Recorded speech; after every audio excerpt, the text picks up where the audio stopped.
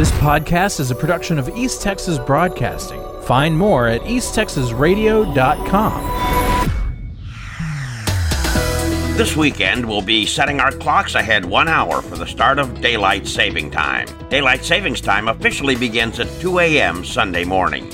In Texas, grocery and convenience stores can sell beer and wine 7 days a week, but ready-to-drink cocktails have to be sold in liquor stores, which are closed on Sundays. Two North Texas lawmakers want to change that. Fort Worth State Senator Kelly Hancock and Rockwall State Representative Justin Holland have filed bills to allow ready-made cocktails to be sold at grocery and convenience stores and allow them to be sold on Sunday.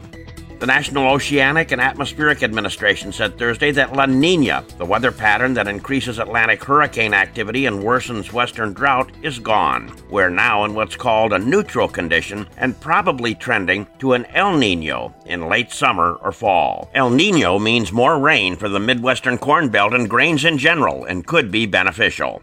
The Texas Senate on Wednesday passed a bill that would close a loophole in state law that had allowed gun sales to people who were involuntarily hospitalized for mental illness between the ages of 16 and 18. It was the first bill passed by the Senate this year. Gas prices are rising in North Texas as we head into spring break. The average price of gas last week was $2.94. It jumped 20 cents late this week to $3.14. The national average for a gallon of regular gasoline increased to $3.46. New weather radar equipment has been installed in Durant to benefit large portions of southeast Oklahoma and northeast Texas during severe weather. The Doppler radar system was installed on top of the Cardinal Glass water tower. It will give area residents within an 85-mile radius of Durant more lead time to prepare for tornadoes, severe thunderstorms, and other weather events. Previously, the closest Doppler radars were at DFW and Oklahoma City. Arthur Brown Jr. was executed Thursday evening for the drug-related murders of 4 people more than 30 years ago. He was condemned for the execution-style shootings of 32-year-old Jose Tovar, his wife's 17-year-old son, Frank Farias, 19-year-old Jessica Quinones, who was pregnant, and 21-year-old Audrey Brown.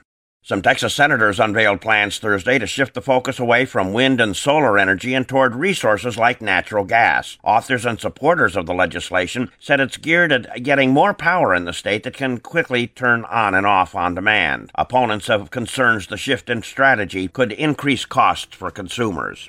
Titus County deputies are seeking the whereabouts of 21-year-old Colby Dwayne Roach. He's wanted on an arrest warrant for felony assault on a public servant. Titus County Sheriff's Office is asking anyone with knowledge as to his whereabouts to call 903-572-6641 or any law enforcement agency.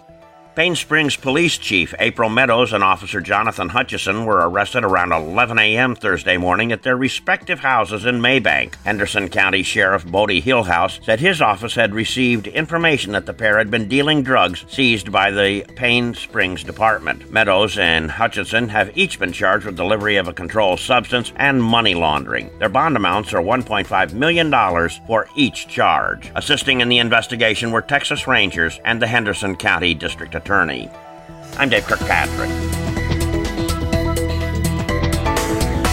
This podcast is a production of East Texas Broadcasting. Find more at easttexasradio.com.